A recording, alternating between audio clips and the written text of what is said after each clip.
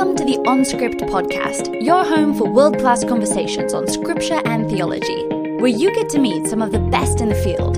Visit us at onscript.study. Say hello on Twitter at OnScriptPodcast and stop by our Facebook page at facebook.com/onscript. Hello, friends. Welcome to OnScript. This is Amy Brown Hughes, a co-host for the podcast with Matt Lynch, Matt Bates, Aaron Heim, Drew Johnson, and Chris Tilling.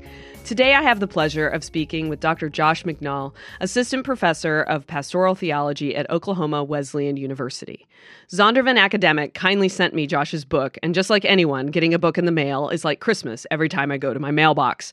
I opened it and immediately reached out to Josh because it's high time we have a conversation about atonement. Some of you are thinking, yes, I love talking about atonement. Others of you are moaning about yet another take on what the atonement is that complicates rather than clarifies, yet another argument about which theory is better, etc. But my friends, this is not going to be one of those conversations. Today we're going to move toward, in Josh's words, reintegration. We're going to spend time zooming in for the beautiful details and zooming out on the beautiful picture in our discussion of his recent book, The Mosaic of Atonement, An Integrated Approach to Christ's Work, published with Zondervan Academic in 2019. I enjoyed this book immensely. Welcome, Josh. Thanks, Amy. Thanks for having me. So let's jump right in. There are various disciplines within theology, and as we've been going through the theology stream of this podcast, I've been introducing our listeners to various versions. So there's historical, systematic, constructive, analytical, practical, and you are a pastoral theologian. Could you start us off today by talking about pastoral theology as a branch of practical theology and what your journey into pastoral theology looked like? Sure. For starters, I guess I'm still figuring out what it looks like. They've just recently changed my title to pastoral theology, but I think the real reason is I'm at a university that is training up ministers, missionaries, men and women who feel called to church leadership and pastoral ministry, and so part of the reason for that focus of pastoral theology is a real deep belief that the academy, especially with regard to theology and biblical studies and things like that, is meant to serve the church. And so my goal is not to just get wrapped up in sort of arcane debates or controversies, but to serve the church. And so pastoral theology is in part a reminder for me that that's my calling. And a second reason is that I do serve the church in primarily through preaching. I'm on staff at a local congregation as the associate teaching pastor, and I do a fair bit of preaching for the university and chapel services and traveling to churches. So that would be my answer. First that I want to serve the church with theology, to show the church that theology matters and to remind the academy that the church matters. And to kind of have a foot in both of those worlds. Well, it's an interesting path to walk, right? Where as theologians, we are responsible for sort of the academic project of theology that has been going on for a really long time, but we can't ignore the connection it has to the church. Sort of whatever stripe of theology that we are. And I think it's interesting that you said, not the arcane debates, but then you wrote a book about atonement, which maybe isn't arcane in the sense, but it is definitely contentious, and people have very strong opinions about this. And what's fascinating about it is that these strong opinions can be felt all the way down to lay people, which is really interesting for this because some lay people, you talk about the Trinity and they just sort of go, I don't know, right? But atonement, if you might not use that word, but if you start explaining it a little bit, they'll go, no. That's not what salvation is. No. Right? So there's a sense, too, in which this topic, I can see why you would choose it, right? So why don't you talk about that a little bit? Why write a book on the atonement? Why delve into this conversation as a pastoral theologian? Sure. Well, after I finished my PhD, which was more on the Trinity and historical theology, I was asked to teach a graduate course on atonement. And so I thought, so I'm doing all this research, I might as well kind of think through my own thoughts on this and write something. And so that's how the project started.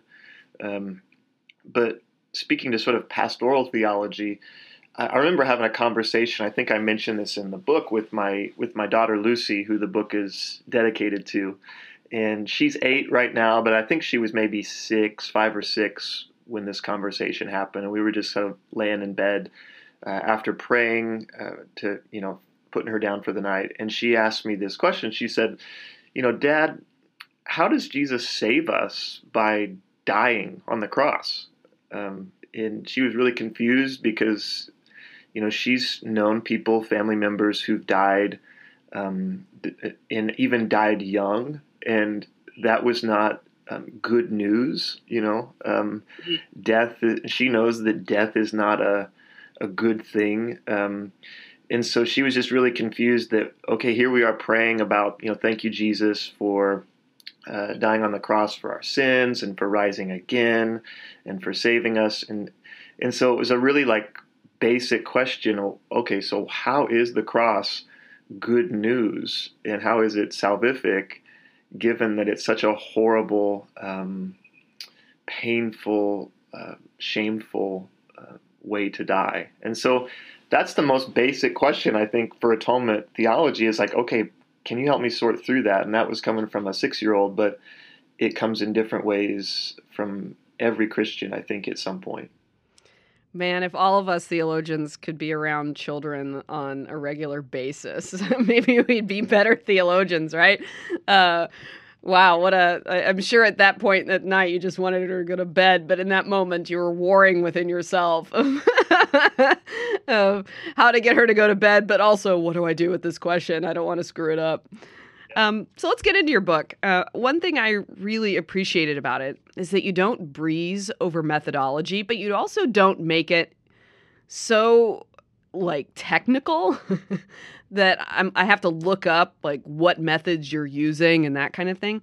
But you don't breeze over it, either yours or that of others. You are very hospitable in how you talk about other scholars, ones that you are having really interesting back and forth with, maybe have pretty distinct differences from, but you don't breeze over that. You run right toward it, you explore it, you work through it, and I normally don't ask someone at the outset to explain a footnote right off the bat. We save that for later in the podcast where, the stalwart few are still listening. But I appreciate your short but informative explanation of the spectrum of words used to describe approaches to the doctrine of atonement at the very beginning in your introduction. Themes, metaphors, models, theories, you give quite a list. And I want to start here because I do think that in our conversations as theologians about this, we do use different words almost interchangeably. But we need to interrogate that a little bit more, which is kind of what you're getting at. Could you explain where you land on the spectrum and why? Sure. Yeah. I mean, one of the things that comes up is, what do we call these different approaches to exploring and understanding Christ's work, And so some words that are thrown around are images, themes, metaphors, motifs, models, and then maybe the most common one, theories, theories of atonement. And one of the things I think it's important to remember as theologians is that words connote as well as denote, and they bring different feelings and thoughts to mind for different people. And so I think it's important to differentiate between these terms a little bit. And so the word theory, we're talking about a theory of atonement, has a kind of scientific connotation, a sort of rational connotation, like if you think about the theory of relativity or something like that. And for me, it's basically saying that we have this full-orbed understanding of how it works, right? The atonement. And I don't quite think that that's the case. I think that we need to safeguard mystery because we don't fully understand, we could never fully wrap our minds around Christ's saving work. But at the same time, we want to value coherence and thoughtful inquiry as well. And so for me, on the far end of the spectrum, there's theories that maybe purport to know a little bit more than we actually do know. And then on the opposite end, there's there's words like images and themes, so maybe sacrifice is a metaphor or a theme, but it hasn't, at least by itself, offered a little bit more of an explanation as to how that works, right? And so the word I've landed on that I use probably most in the book is the word model. So models of atonement. And so we could talk about the moral influence model. We could talk about Irenaeus's use of recapitulation as a model, and so or vicarious judgment or penal substitution as models. And a model has explanatory value. It offers some explanation as to how this works, how Christ saves us, but it also recognizes the distance between our model and the thing itself, the act of Christ's work itself. And so the sort of the analogy I use is I used to play with model airplanes when I was a little kid, and I would put together these model fighter jets. And they taught me a lot about the real thing, but there's also this very obvious reality that they weren't the real thing. They can't fly around, they can't break the sound barrier. And I feel like as theologians, that's an important thing to keep in mind, that we want to have coherence and rational inquiry, but we also have to safeguard and remember that our models are not the thing itself, and we never could fully capture or understand something like Christ's saving work in a book or in our theologies. And that leads me to my next question here about how to talk about these models together, because you're right, with theories, there's this sense of they're kind of self-enclosed, where they, like you said, purport to say maybe more, or at least it indicates that they could purport to say more than they possibly could. And as you note astutely, and others have as well, there's a sense of competition between theories. Like, how many theories can you have that are all true at the same time, right? And it also means that if you can't really have part of a theory work with another part of a theory. So I think you're right to really push on our use of that term. And I think a lot of us, especially in teaching, use it for sake of sort of clarity or to separate things out for students. So I will say that your book helped me be a little less lazy as a theologian and as a professor. We'll talk a little bit about some of the other approaches I've heard. So I already pushed on some of those, but just in my language with students. So fundamental to your approach is that all of the pieces, models, images, etc. of atonement do fit together. And not only do they fit together, but that they belong together. You draw from Jeremy Treat's The Crucified King for your language of reduction versus relativism here. So with atonement, the problem with other treatments of atonement has been either the sliding into the reductionism of a defensive hierarchy, that competitive, like between theories, where they're seen as reactive to each other, and one inevitably ends up on top as the best. And other ones are kind of like supporting actors and they can be kind of helpful at times. So no one ever really dismisses a theory completely, except for maybe moral influence, which we'll come back to. The other slide on the other end from reductionism is relativism, where atonement is just one big lovely soup and all of them are right to some extent. But they're still self-enclosed. You can still talk about them discreetly, but there's not really a sense of how they work together if they're all in this one big soup. So can you talk first about how we end up sliding into reductionism or relativism? And then what are the consequences that follow from that? Well, you're right. I mean, I do think those are the two extremes in atonement doctrine. One I call a defensive hierarchy, where we're trying to argue about which model or theory is best, or at the exclusion of others, and the other is this sort of disconnected relativistic, disconnected plurality. I think one of the ways we slide into one of those two extremes is by abandoning a posture of worship and contemplation in favor of polemic or tribalism or just more kind of acrimonious forms of theology.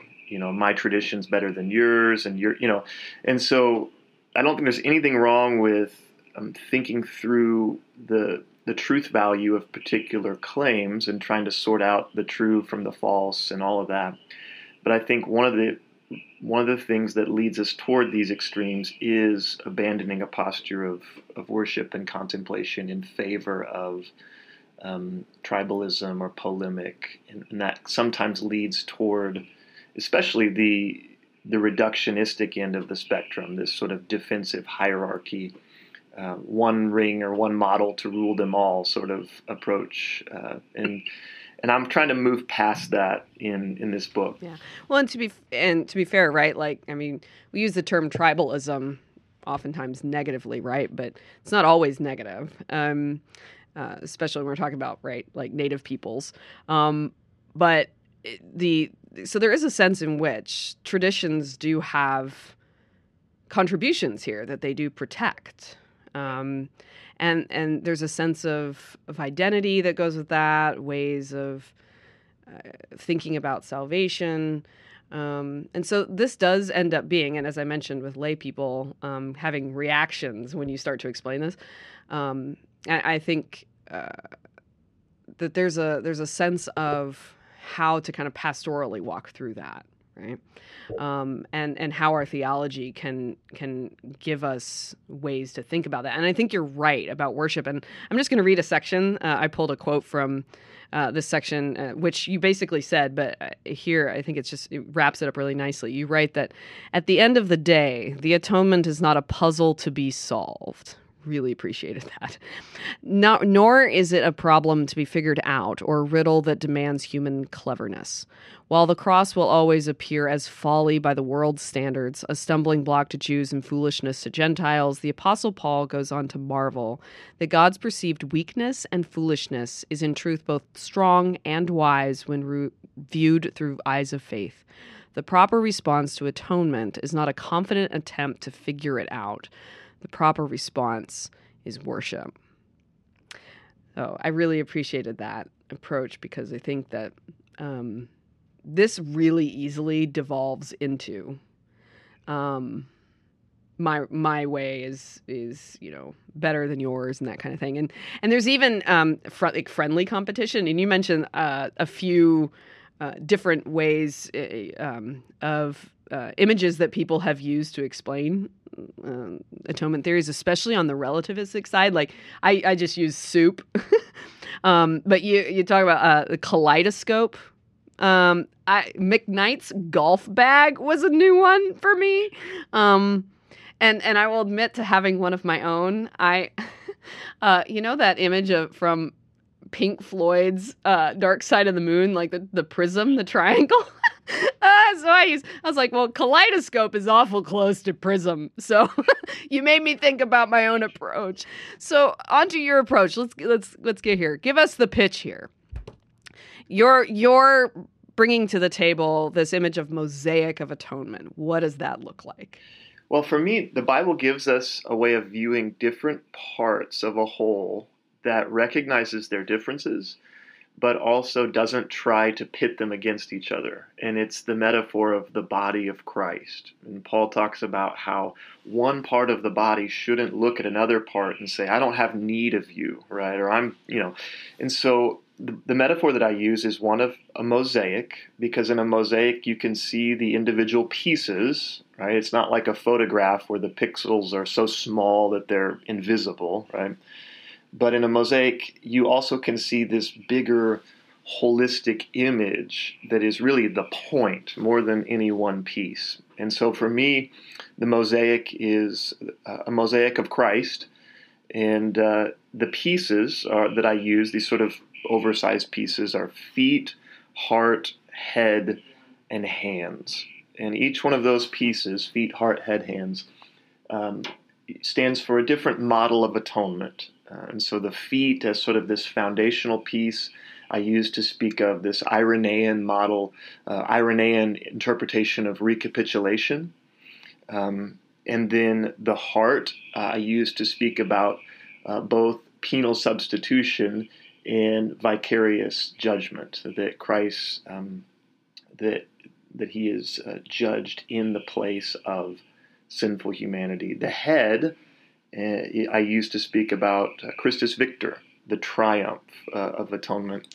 And then the hands, both beckoning us to imitate Christ, to follow, and also restraining some of our sinful impulses, I use to talk about two different versions of moral influence, the moral influence model. And so by using the body metaphor, I'm trying to say that there is a relationship between the pieces. And it's not just that we scatter them all out on the table and say that they're all important. And it's also not that we just pick one and say, this is my favorite, right? That we need to see how they fit together and how they support one another in the same way that Paul's body metaphor for the body of Christ, we need all of the members of that body in harmony and in a certain relation. And so that's the metaphor, the mosaic of atonement, and using the body of Christ as a kind of conceptual metaphor there. Yeah. And you do spend a good amount of time in each section, because you do a big section on each, feet, heart, head, hands. You spend a lot of time actually working through how these pieces fit together.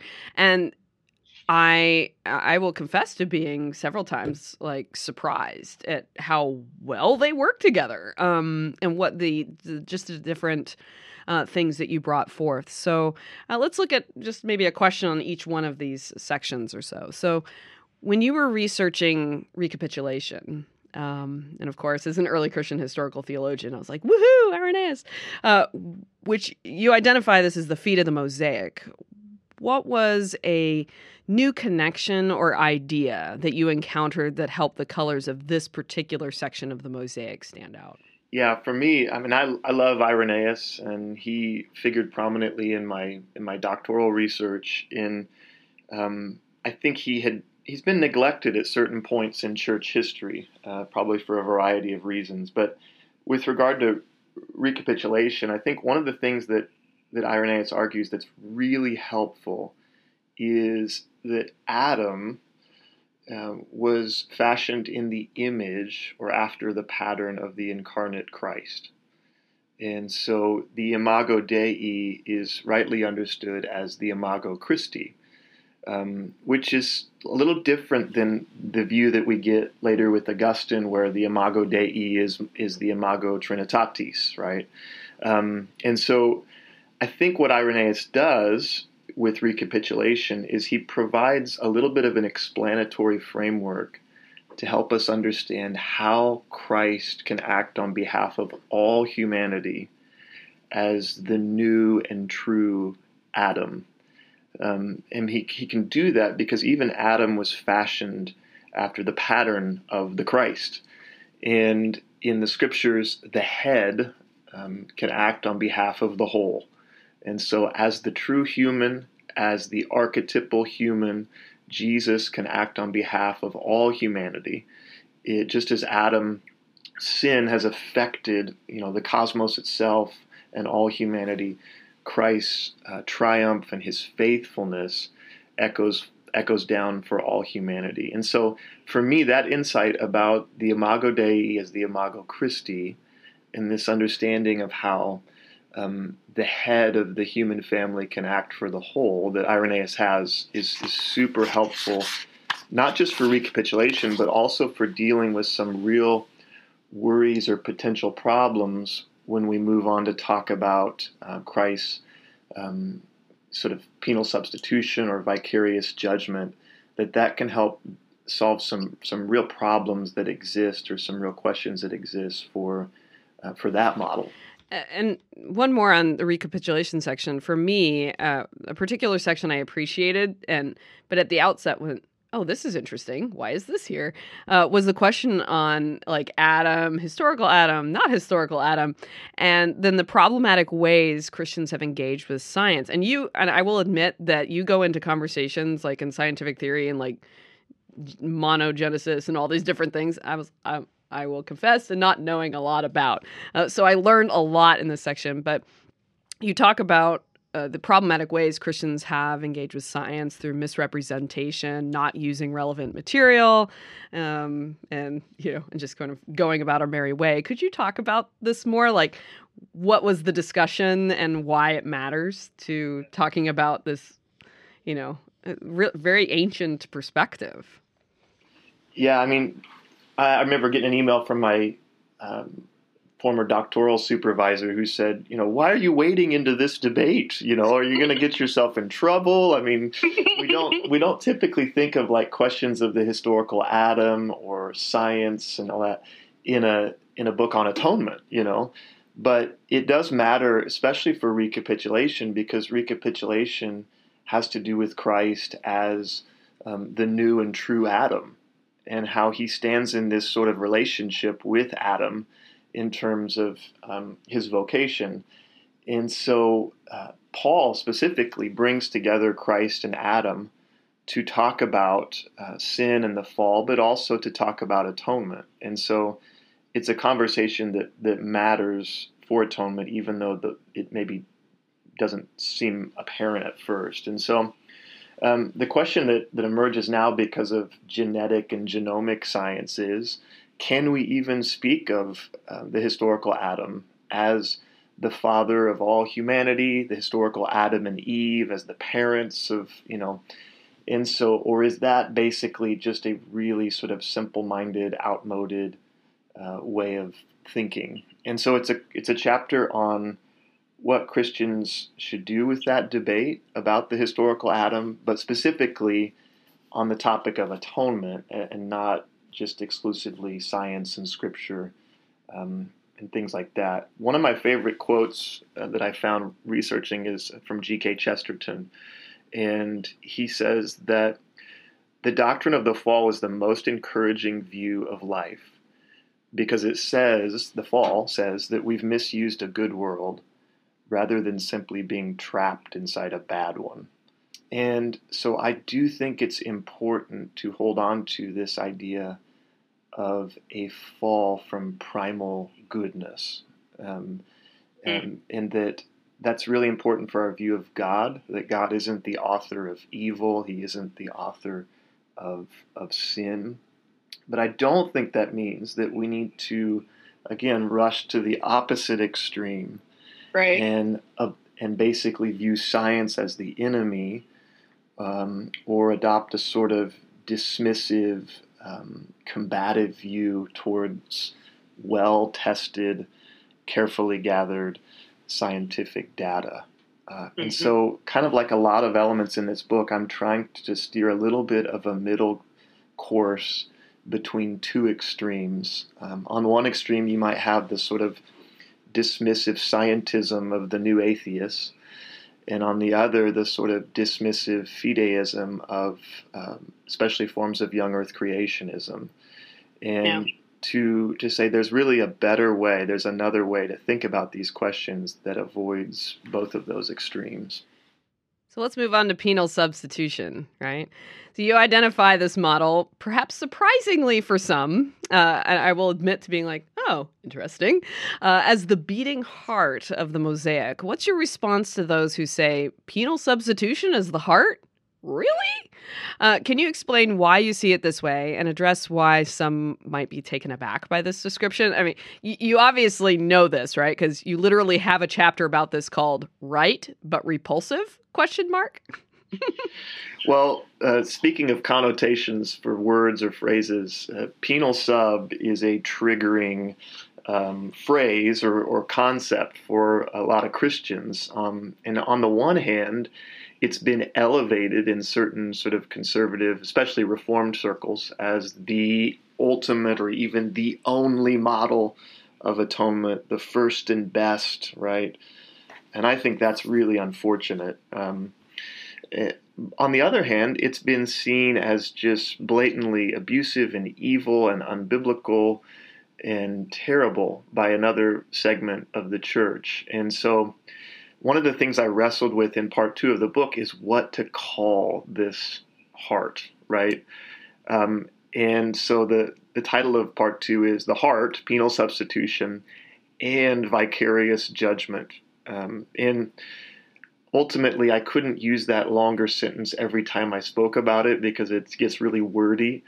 But I think it's important to recognize that there is an incorporative element to Christ's penalty bearing. Paul can say, for instance, that he's been crucified with Christ, that we're bound up in and with Christ, right? So it's not just substitution. There's also an incorporative or a union thing going on there. But I think it's also an inescapable part of the biblical witness to say there is an element of substitution and penalty bearing too. That when it comes to agency and experience, Christ really is our substitute in bearing the penalty for sin, but not in a way, this sort of crass, abusive way where you picture this sort of angry father punishing an innocent victim. I think those are really unbiblical construals of penal substitution. And unfortunately, that model, I think, has suffered as much from its proponents as from its detractors. And there are some folks who have not really done us any favors in their affirmations of penal substitution because they've stated it in ways that are not biblical or not careful. And that can lead to this idea that it's an abusive or unchristian sort of pagan view. And so, again, I think it's there in the scriptures, but we need to nuance what we mean by penal substitution or vicarious judgment language. I appreciated your really careful biblical work here and looking at some of those themes, like really diving into, I mentioned that right but repulsive chapter, like looking at sacrifice and just blood, right? And especially people who don't spend a lot of time around blood and working with animals, or we don't know where our food comes from. Like people who die are like, they don't die, in our homes necessarily. And we're just very sort of distant from a lot of these things. And I think there's a sense of distance there that caused some issues, but you really work through the text really beautifully to kind of help us see the context in a way that won't allow us to kind of bring our ew, that's gross or whatever to the text, but to let it sort of be there. I want to ask a question here about some of this connection that you do between these models. So I particularly enjoyed your treatment of penal non-transference. I'll ask you to define that via recapitulation. It's a very theological phrase. Would you explain this connection? I think it's a good example of the work you do bringing these models to cohere. Yeah, well, first off, I guess it doesn't sound very much like a pastoral theologian. There's a lot of jargon there. So I think one of the biggest problems or questions or challenges for the idea that Christ bears the penalty for human sin on our behalf is penal non-transference, or it's sometimes called the justice worry. The justice worry. And that is, how in the world can an innocent person justly bear the punishment or even the guilt for the guilty, right? We would never call a judge a just judge if that judge sentenced an innocent person to be punished on behalf of a guilty person. I mean, we would say that is the very definition of injustice, right? And so that's one of the real challenges for penal substitution, is to think through how that can happen. How can Christ bear the penalty for the guilty, and how can that be just? And so I think this is where Irenaeus helps us a little bit, because the idea for him is that the head is bound up mysteriously with the whole, and the head can act on behalf of the whole.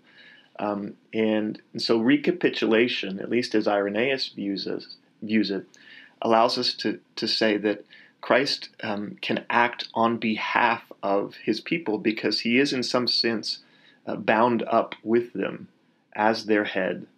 And we can't maybe fully wrap our minds around how that works, but his understanding of the Imago Dei as the Imago Christi helps to kind of think through how it is that Christ could bear the penalty on behalf of his people. And I think it cuts against modern individualism that sees people as inherently separate, right? And I think that's an area where we need to recapture sort of an ancient perspective that is really important to see the people of God as bound up with Christ as our head, so that he can act on behalf of the whole, even in terms of bearing the penalty. Can we talk about Satan for a moment? Sure. So, as a Pentecostal, I'm used to a general stance against the excessive demythologizing of Satan that you note, but also an ever so precarious balance right over the edge or on the edge into what you call excessive fascination. Dealt with that on more than one occasion. And this is another example of you delving into a debate that somebody probably went, now, why are you doing this again? Like with science. And you're like, let's talk about Satan. So can you give us a sense of why theologians need to talk about Satan? Better for the sake of understanding the work of Christ. It kind of seems important. Also, it seems to me that this will go a long way towards your stated goal, and I love this, of wanting to, quote, make Christus Victor strange again. Yeah, so Satan, I think, one reason to talk about Satan is because it's a historic part of the atonement discussion going all the way back to the church fathers and all the way back to Scripture itself, that Christ has triumphed over Satan and the powers through his life, death, burial, resurrection, ascension. And so it's a biblical and historic part of atonement doctrine to talk about how Christ has conquered or triumphed over Satan. But I can see this trajectory in my own life where I grew up, maybe like some evangelical Christians, with a little bit of an excessive fascination. Even I mentioned in the book reading some Frank Peretti as a kid. And so partly out of embarrassment with some really maybe weird or unbiblical fascinations with the demonic, I think I kind of, like a lot of modern people, swung the pendulum to maybe just an embarrassment, right? I wasn't a full-on sort of demythologizer, but it's just like, let's not talk about that because we don't want things to get weird. We don't want, we don't want people to think we're sort of just bizarre, And so for me, again, this was an attempt to try to balance these pendulum swings by saying, no. The Scriptures speak of atonement as a triumph over Satan and the powers. Now, what does that mean? How do we think through that in a biblical way that avoids both this excessive demythologizing and this excessive fascination that sometimes results in weirdness, but at other times it results in dualism, where Satan is viewed as this basically almost equal power to God, and you end up with this Manichaean dualism that might be really exciting in your fiction, but it's not a biblical portrayal of either God or Satan. So funny. I mean, when you mentioned Frank Peretti in the book, as I said in my email to you, I had this moment of, oh my gosh. It took me years to reform my brain from imagining the spiritual realm in the way that Peretti had. And it reminded me of sort of how Dante has really formed, or that his idea of what hell is has really formed our modern understandings without us realizing it.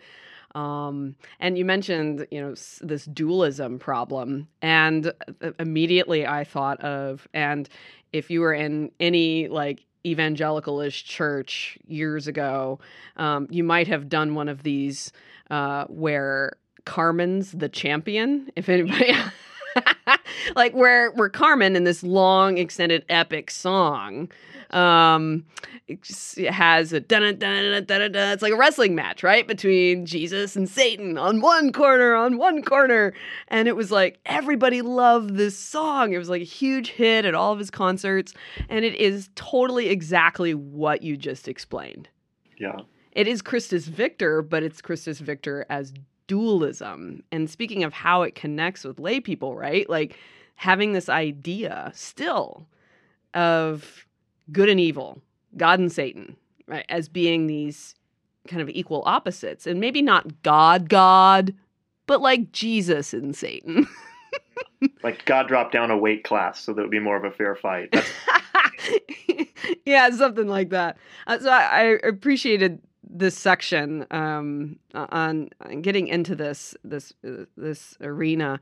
And then going beyond that, on your final section, I particularly enjoyed your work to unravel some of the problematic assumptions that many of us as theologians have with regard to these models. I more than once had an oh or a oops, I've totally taught that moment. So thanks for all of those. Aside from the assumption that these models should be ranked in one way or another, I'm particularly grateful for your section on moral influence, the hands of the Mosaic. This perspective has gotten short shrift and is all but dismissed in basically every textbook I've ever read.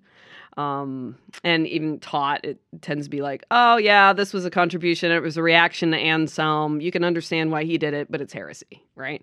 And so can you give our listeners a taste of what you offer there to reintegrate moral influence into the Mosaic of Atonement? Yeah, well, thanks. I talk about it as the hands, and I think there are two aspects of moral influence that we need to take seriously. One is what I call the beckoning hand, and you get that in Abelard, where we are drawn because of the love of God displayed in Christ to run to God and to imitate Christ rather than to run away from God. And I think that's a very biblical view, that we're called to be Christ-like by the power of the Spirit. Right? And that doesn't mean we save ourselves, right? It doesn't mean that we don't need the other models. But actually, I think Abelard has been terribly misconstrued in the tradition as advocating something he didn't actually advocate, which was exclusive exemplarism, that all you need is moral influence, and he didn't actually claim that, and that's been sort of widely, I think, shown by historical scholars. So that's the one part of moral influence, that we're beckoned to live like Christ through the power of the Spirit. And then the second hand that I talk about is what I call the restraining hand, and this sort of waving off of certain sinful human tendencies, again, through the power of the Spirit. And that's where I look at this sort of newer approach to Christ's work by a guy by the name of René Girard, who's a fascinating, idiosyncratic in some ways, literary critic and historian, atheist turned Roman Catholic. And his view is often spoken of as a view of mimetic rivalry or scapegoating, is a version of moral influence by which Christ reveals certain dangerous and violent tendencies that humans have, and waves us away from those tendencies towards scapegoating or rivalry, and offers us a better way to live. And so both of those approaches to moral influence, if they're made to stand all alone without the other models, I think are problematic. But both of them have certain elements within them that are very biblical and very important to discussions of atonement. And one of the ways you see them come together, speaking of sort of youth group songs from the 90s or the early 2000s, is the Romans 16:19 says, I won't make you act it out if you know it, but the God, Paul says that the God of peace will soon crush Satan underneath your feet, he says to these Roman house church Christians, right? Which is fascinating because it's an allusion all the way back to the proto-evangelium in Genesis 3, the crushing of the serpent under the foot, right, of the seed of the woman. But he doesn't just say that the God of peace will soon crush Satan under Jesus's feet, right? He says that he will crush Satan under your feet, which means that the transformation, the fidelity, the faithfulness of these fractious Roman Christians is going to be something God uses in the triumph over evil powers, which brings moral influence into the conversation of Christus Victor. That the victory has stages. It has. We can speak of a victory that takes place on the cross, a victory that takes place in the incarnation and the resurrection, a victory that takes place at the ascension. We can speak of a victory that takes place in the here and now, when Christ's followers triumph through the power of the Spirit, and then a future victory that will take place at the eschaton. And so, I think that passage, maybe not the youth group song, but that passage is one of the ways we see the Scriptures bringing together different models or pictures of atonement in ways that need to be reclaimed, I think. Yeah. So one more question before speed round. So you address so many theologians in your book, and none of your engagement with them feels rushed. I enjoyed your work with Irenaeus, Abelard, René Girard, as you just mentioned, Hans Boersma, and his great book. I have one question about who I don't see in your book. Where's Jürgen Moltmann? Because you reference his student, Wolf, and even Jeremy Treat's book, The Crucified King, but then there's not The Crucified God. Of course, no one can address everything, right? But as Moltmann's discourse on solidarity and the influence it had on, and continues to have in liberation theologians, was a bit conspicuous for me. So especially because his emphasis on God in Christ's suffering with us, and even though he had his own conversation with how that worked with the Trinity and all that, and he kind of worked through that, it seems to be an obvious dialogue partner in various places where you address violence and injustice, and a companion to your imagery of an icon of Christ's body in Mosaic. So where's Moltmann? He's hovering in the background. I have a mixed view of Moltmann, probably like a lot of people. He's such his interests and his influences are so diverse, right? And I think there's some real beneficial stuff in Moltmann, specifically with solidarity and Christ's identification with the oppressed in a variety of contexts. In speaking of the crucified God, I think there's some real problematic elements in Moltmann's view of the cross and in Moltmann's view of the Trinity. And so I suppose the one place he does come up in the book is in looking at the forsakenness on the cross. And the idea, Moltmann's idea that there is this fissure or this break within the Trinity that takes place. And I reference a friend of mine, Tom McNall, has a nice practical little book called Forsaken, where he explores, in what sense is Christ forsaken on the cross? Is he utterly forsaken? Is there this breach or break within the triune life? And my answer, kind of like in McCall's book, would be no, that I don't find Moltmann's view helpful there. I would argue that it's an example of, I don't mean this in an utterly negative sense, but an example of what Nietzsche called strong poetry. It's a very powerful, even moving image, right? But I don't think it's accurate in a Trinitarian sense or in a biblical sense. And so my appropriation of Moltmann, I think I probably need to engage with him more in the future, and I'd like to do that. But I love some of the helpful things he has to say on solidarity. I don't love his view of the forsakenness and the cry of Christ on the cross and what that entails for the Trinity. Yeah, that's fair. I just was thinking because I do think that you, as with any conversation with the Atonement, I think that you've locked yourself into a couple more things in the future that you might write on this. And especially thinking about this idea of Christ's body and then us as part of Christ's body, like that particular relationship, I think could be a really interesting future endeavor. And I do think he'd be a good conversation partner for you on that.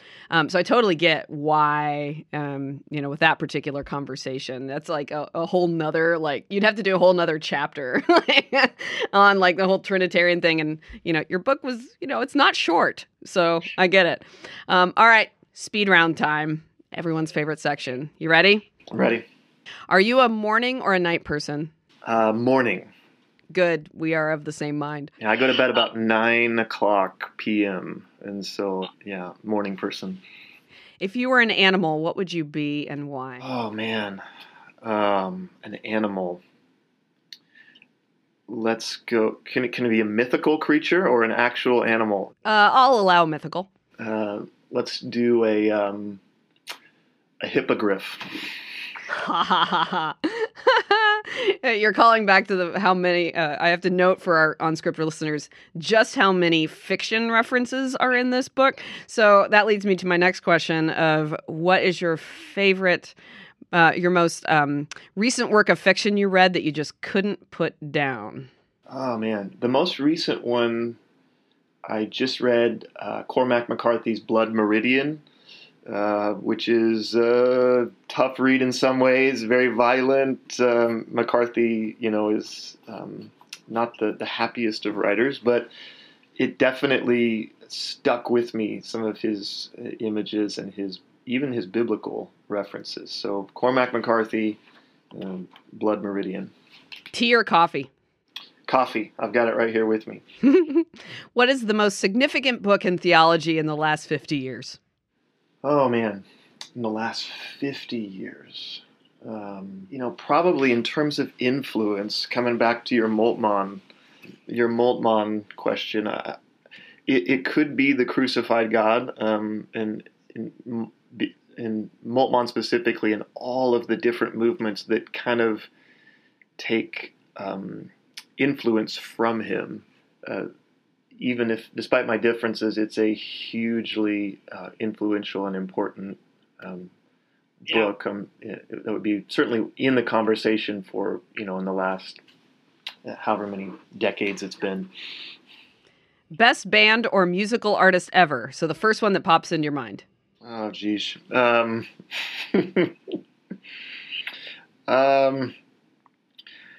Well, I mean, the Beatles come to mind. That's sort of a cliche. It's okay to be a cliche. Sometimes we all got to be a cliche at points. Your sandwich falls on the floor. No one is looking. Do you eat it? Absolutely. What's one idea in theology you think needs to die? You actually note several in your book, so you might want to take your pick. Can I reread my book? Is that okay? Well, I think one idea that needs to die is I am a Wesleyan theologian, and I deal a lot with the book in the moral influence chapter with the importance of the Spirit in safeguarding against certain problems or weaknesses. And so one of them is Pelagianism or semi-Pelagianism. And so, as a Wesleyan theologian, one of my kind of pet peeves is the equation of Wesleyan theology with semi-Pelagianism. And I think that's an example sometimes of epithets or labels being hurled around by all sides, all different traditions, but without rooting in their historical meaning. And they just become sort of shame words or smear words. And we see that not just with regard to semi-Pelagianism, but in lots of ways. And that this sort of hurling of those sorts of careless labels, I think that needs to die, both in my own tradition and in others as well. So you just mentioned the Spirit. So now we're done with the speed round now. Now I want to transition to the last couple of questions. So you draw a direct connection between the atonement and the work of the Holy Spirit. Thank you for that. Could you speak to that in general and what difference it might make in our preaching and church life? Yeah. I think it's important to, when we're speaking of the atonement, we talk about it as the work of Christ, but Irenaeus has this famous image where he talks about the two hands of God at work within the world, and the hand, one being the Son and the other being the Spirit, and that the hands always work in harmony and conjunction. And so I think in some cases and in some traditions, the Spirit has been left out of the conversation in atonement doctrine. And so there's lots of talk about the Father and the Son, either in good ways or bad ways, but the Spirit's been, to quote Sarah Coakley's language, the Spirit has been transformed from this powerful brooding dove to what looks more like a shrinking pigeon. And so I deal with Coakley in there because I think she's right, especially in non-charismatic traditions. The Spirit has been de-emphasized in ways that really create problems, and so I think we need to emphasize the work of the Spirit at all points in the biblical meta-narrative and in the divine economy. What difference? I mean, can we just maybe combine the conversation about what difference it might make in preaching and church life with the problems that we see that is posed at the difference between academia and the pulpit, or it doesn't have to just be the pulpit, but any sort of church life with regard to the doctrine of atonement? Well, I think that both the academy and the church, and specifically if we're talking about the pulpit, they need to be informed by one another. And so unfortunately, they haven't always been, and specifically in my own tradition, I'm part of a tradition that's a revivalistic tradition, a tradition that has emphasized, and I think with some benefits, lay preaching, right? You don't have to have an MDiv, right, to be ordained in my tradition. You don't, and so there's some real good things about that, the empowering of not just the sort of educated elite, right?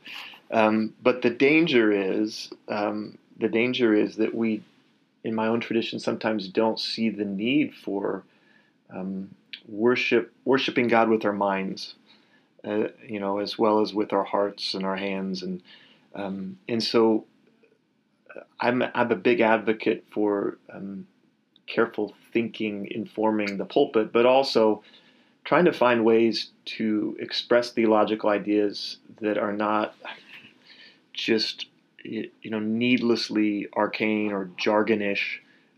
This particular book is an academic work, and so I don't, necessarily attempt that as much in this book. But I guess my answer would be there needs to be, in both the pulpit and the academy, a recognition that we need each other and that we're on the same team at the end of the day. Yeah, even though your book is academic, I found it to be your pastoralness comes out a lot more than maybe some other books I've read on this topic. So I have no problem with just passing this to any interested layperson or pastor that I know. So I'm very grateful for that, because you succeed at giving an introduction, but also doing what I think a lot of times, pastors and other people who work in churches are busy. Oftentimes they're bivocational or not paid at all, right? Volunteer. So they don't have a ton of time to, construct a sermon, right? Like some churches have entire research divisions for their pastors, right? But most people don't. But this book, I feel like, it won't take your entire life in order to understand it.